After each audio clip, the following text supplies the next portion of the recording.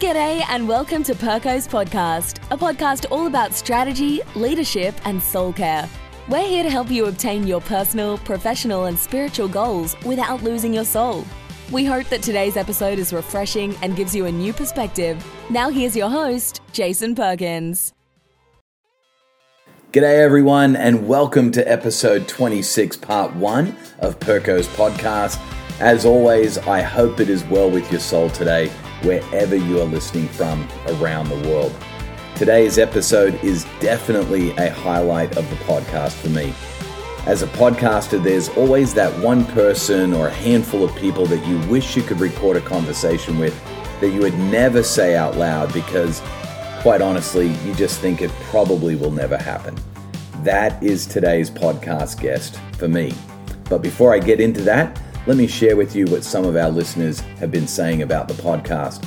I want to give a shout out to one of our podcast listeners and a great leader, Benjamin Windle from the Gold Coast of Australia.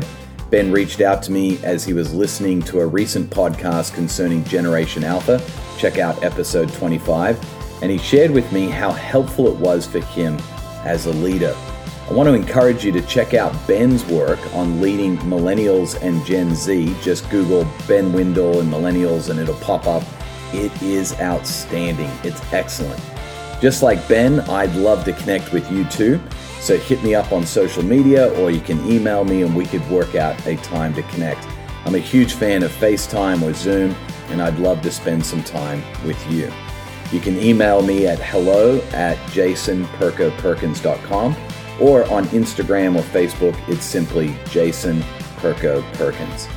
Today on the podcast is someone that I greatly admire, who has helped shape me and has really been a foundational part of the reason I started the podcast in the first place. My guest today is the soul care legend himself, Pete Scazzero. I first came across Pete's work through his book, The Emotionally Healthy Leader. Since then, I've been through the emotionally healthy spirituality and relationships content. I've been a part of some leadership cohorts with Pete, and ultimately it has shaped much of my experience in this space of soul care.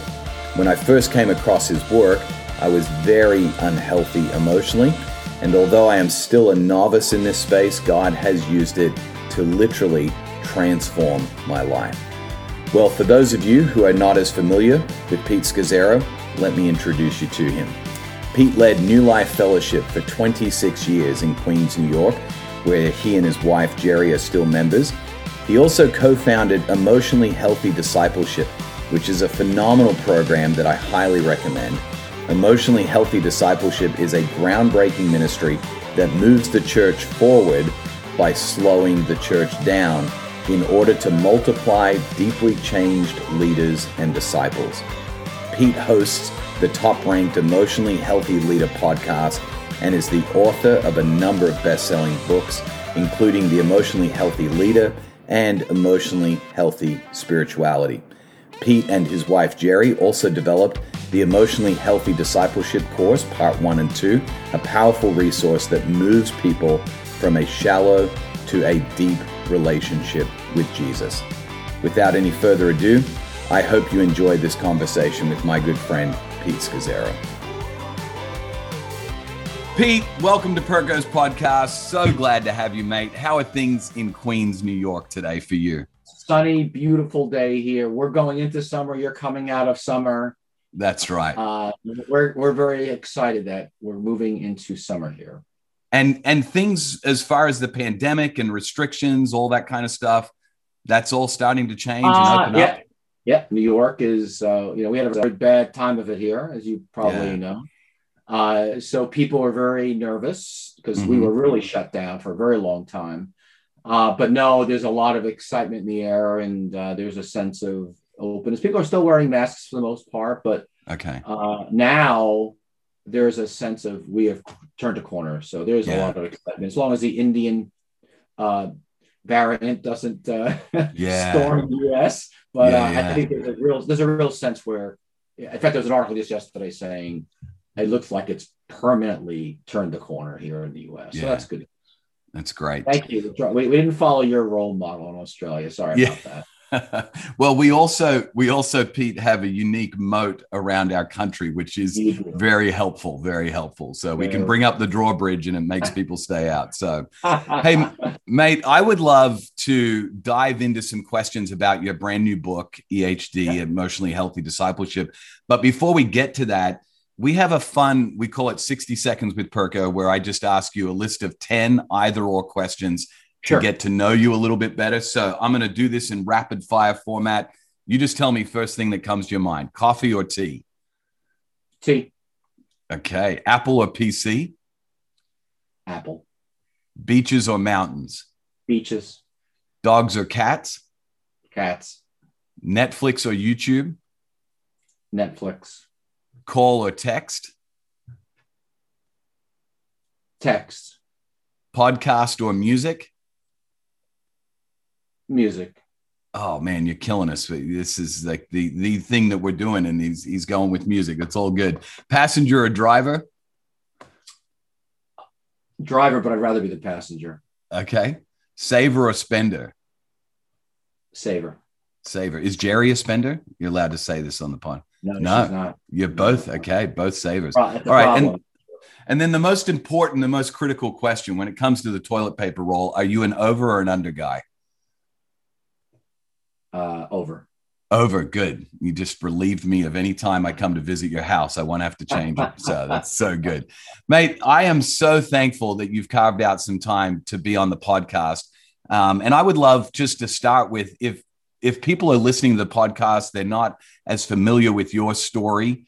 Would you just share a little bit of your backstory, maybe even a bit of your upbringing, family of origin stuff, how you began following Jesus, your ministry background, and perhaps just connect that to your own emotionally healthy spirituality story? Because I know a lot of those things are connected to your journey. I'd love for people to hear that.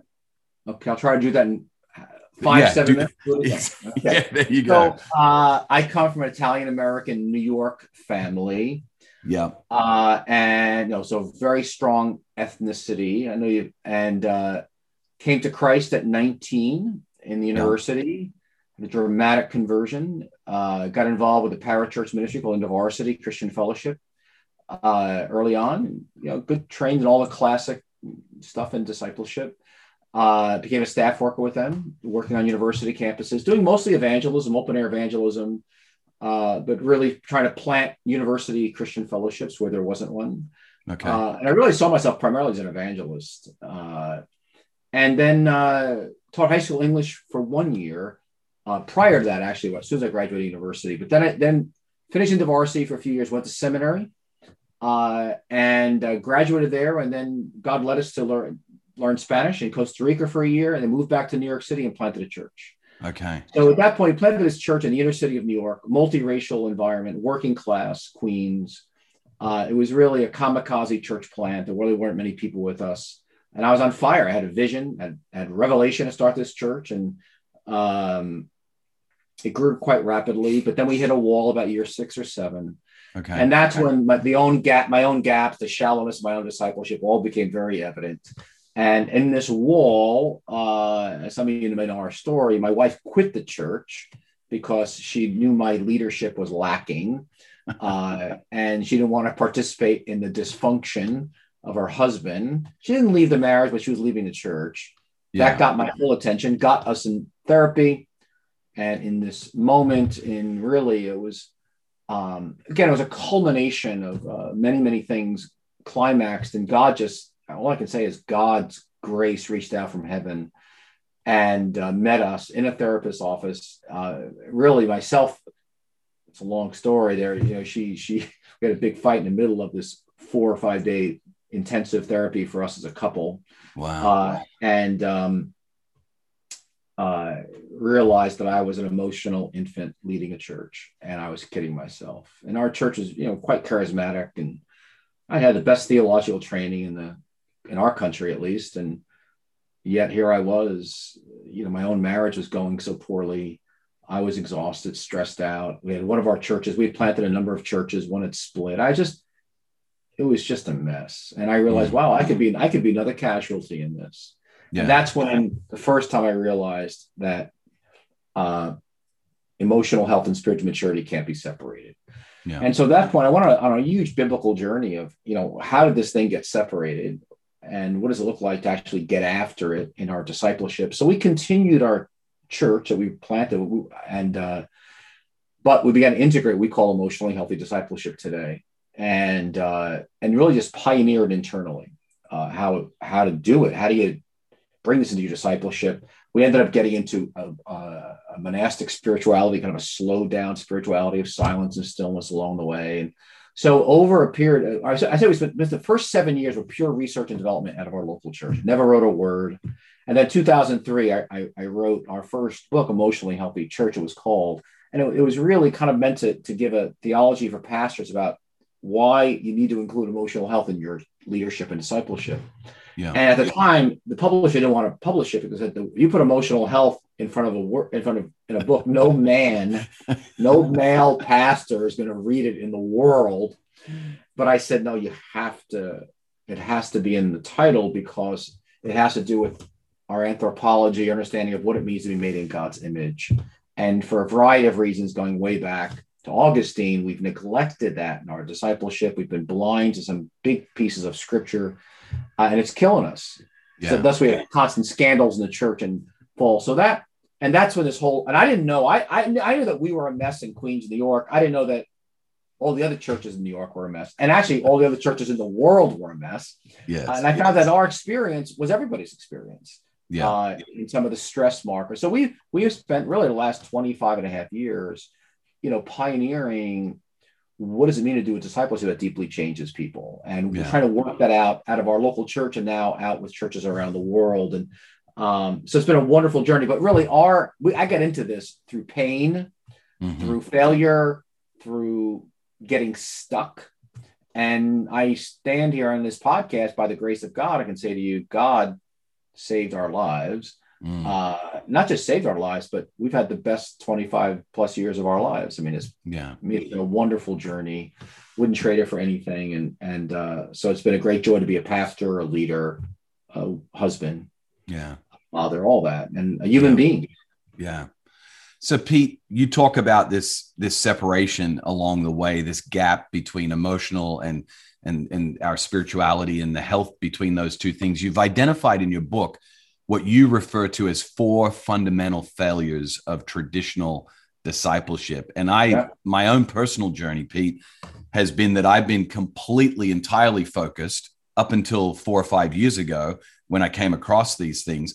I was completely focused on what I was doing for Jesus and not much focus on being with Jesus. And that has been transformational for me. Would you unpack this, what you call failure number 2? We emphasize doing for God over being with God, and why that's such a foundational failure within our traditional discipleship. Again, you have to understand a bit of church history for how we got here.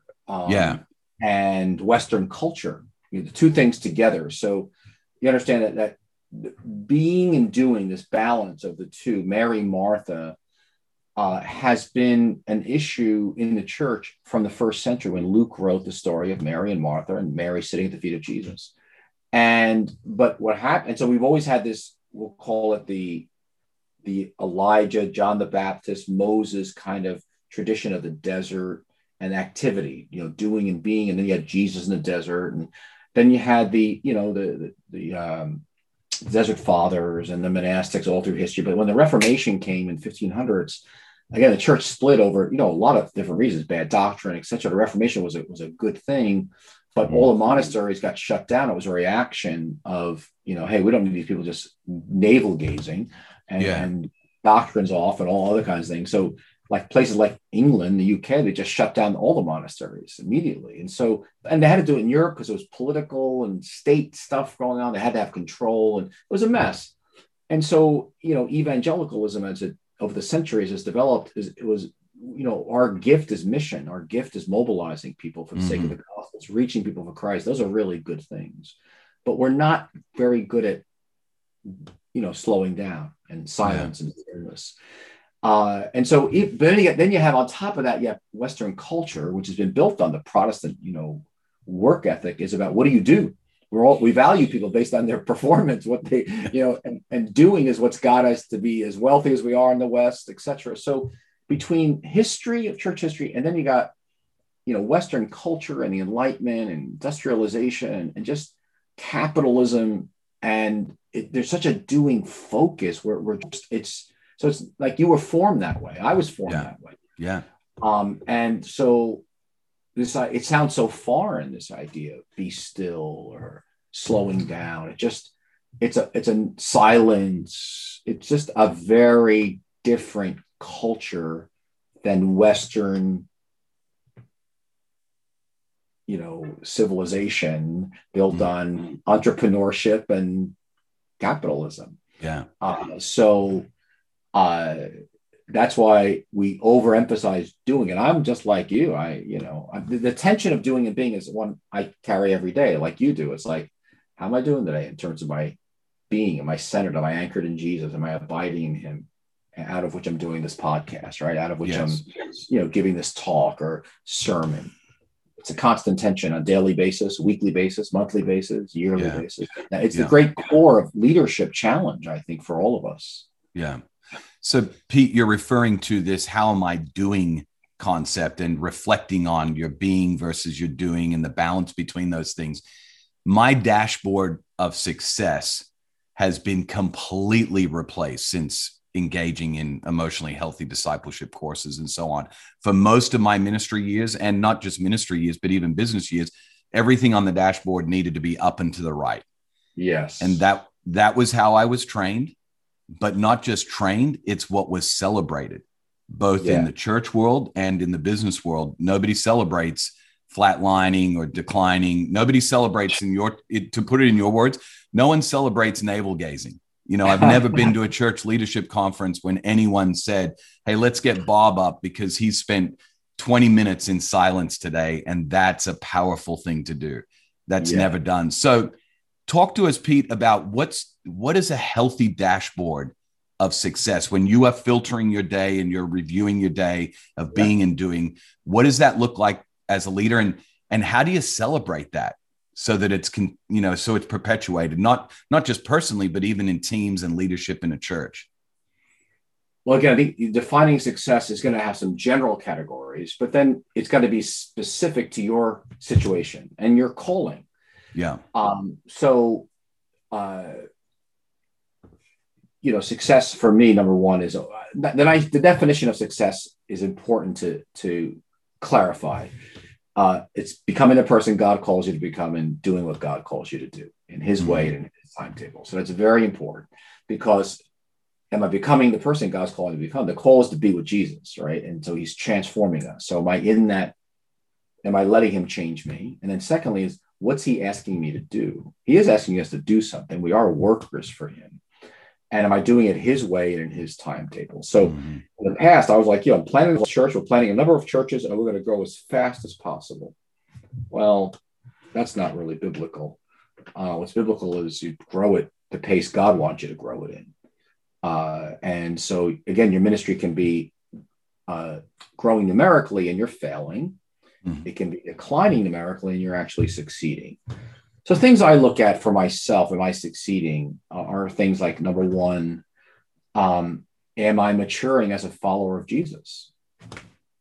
Am I living, am I abiding in Jesus? Am I relaxing in Jesus? One of the terms I like to use, my surrender to Jesus. And do I have the space in my days to lead out of the overflow of Jesus in me?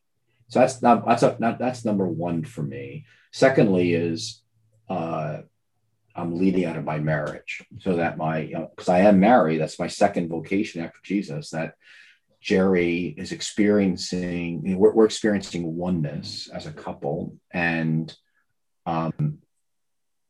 she's feeling loved, experiencing, because I love her, but of course, but she's actually feeling it, having an experience of love, and that we're growing in our love for each other. So I'm not just growing in love for God, I'm growing in love for her. And so, because I see that my leadership's flowing out of the overflow of our marriage. So even though Jerry's not on this podcast, she's in me and I'm in her. We're married 37 years. So that vow I made informs everything I do. And so I have to, every decision I make is coming out of that vow. And thirdly, is, right now I lead, I'm not leading a local church. I led our local church 26 years, but now I lead this ministry called Emotionally Healthy Discipleship. And so third is that, our team, our core team,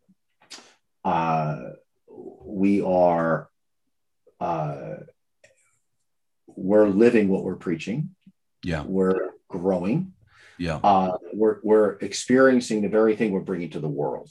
And so that just takes time and energy so that there's fruit here. Yes. All right, somebody say, my wife and I have 4 children, 2 of whom are married, got a few grandchildren now. So like that out of the sacrament, in the sense of our marriage, has come fruit. And that's part of, our family is, part of our commitment that flows out of our marriage. Thirdly is our team. And then fourthly is that we're abiding in Jesus regarding our what we do for EH discipleship, our commitments. So every door that's open, and we have many, many open doors, it doesn't mean it's God's door for us to walk through. Yeah. So we're discerning. Now we have a mission statement that God's given us as a parachurch organization, which is to, multiply, to transform church culture through multiplying deeply changed leaders and disciples. And so it's faithfully executing that mission. Yeah. So we have some goals. I said we call our goals priorities. And we even have some numbers of some of the goals, but they're generally low. They're directions we feel like God's leading us into. Okay. And it's always around the framework that we each have a rule of life, how we're functioning, rhythms that the way we discern it. First of all, we have only limited time because of our relationship with Jesus, our spouses, our families, the quality that we're committed to in our own integrity of our relationships. And so we have these, 5-6 priorities for the year. And we say a lot of no's. Mm-hmm. So we can be focused on what's God asking us to do. And he's got other people to do it. Now, again, it's respecting the limits of I think I'd say myself, my own raw material. In other words, we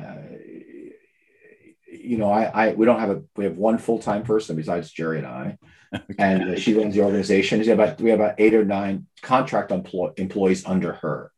Yeah. Now, we're looking at post Pete Scazzero generation next, 5, 10, 15, 20 years. The thing is growing, but we're looking at succession. What's it going to look like for the next generation?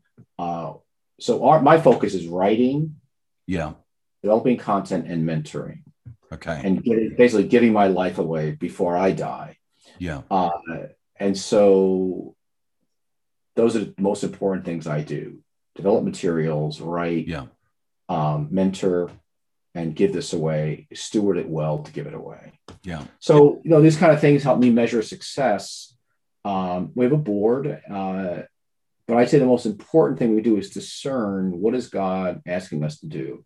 Yeah. And not walking down roads that, even though they're great opportunities, they're just not the ones we're supposed to walk through. Yeah.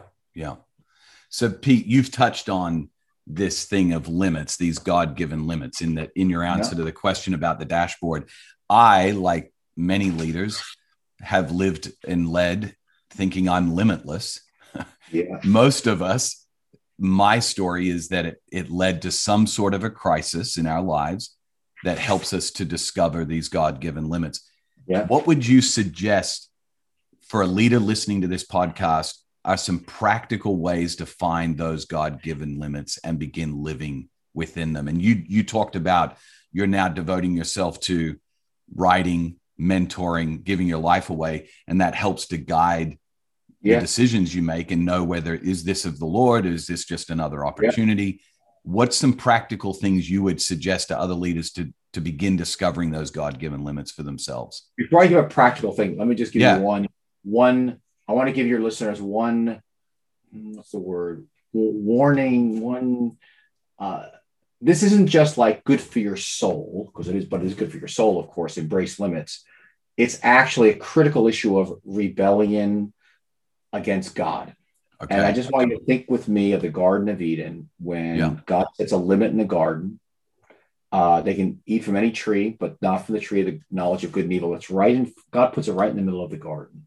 Mm-hmm. And they violate that limit. They cross the limit, and they eat from that tree, and all hell breaks loose. I mean, the fall, and we're still bearing the consequences. They're in the enemy's territory at that point. Yeah. Well, God puts limits around each of us, and we're to trust him with it.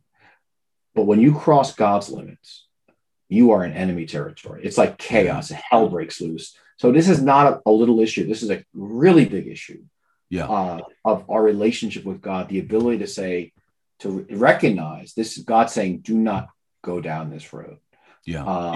And so it's more serious, Pete, than just, hey, we want to make sure that you have a healthy lifestyle and a good rhythm of sustainability. Absolutely. This is about surrendering to the place that God has called you to be, and not stepping over that line, because chaos is on the other side.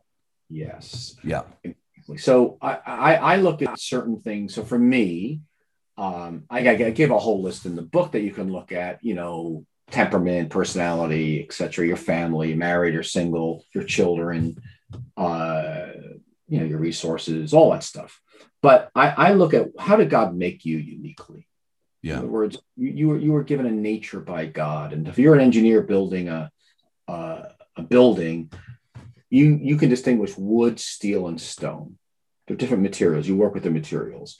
But if you treat steel like it's wood, it's going to be a disaster, because there's different material. Well, God has made you uniquely with certain raw material that how you function, how you're built, and so it's important to know yourself and how God's made you, so you can respect the raw material that you are.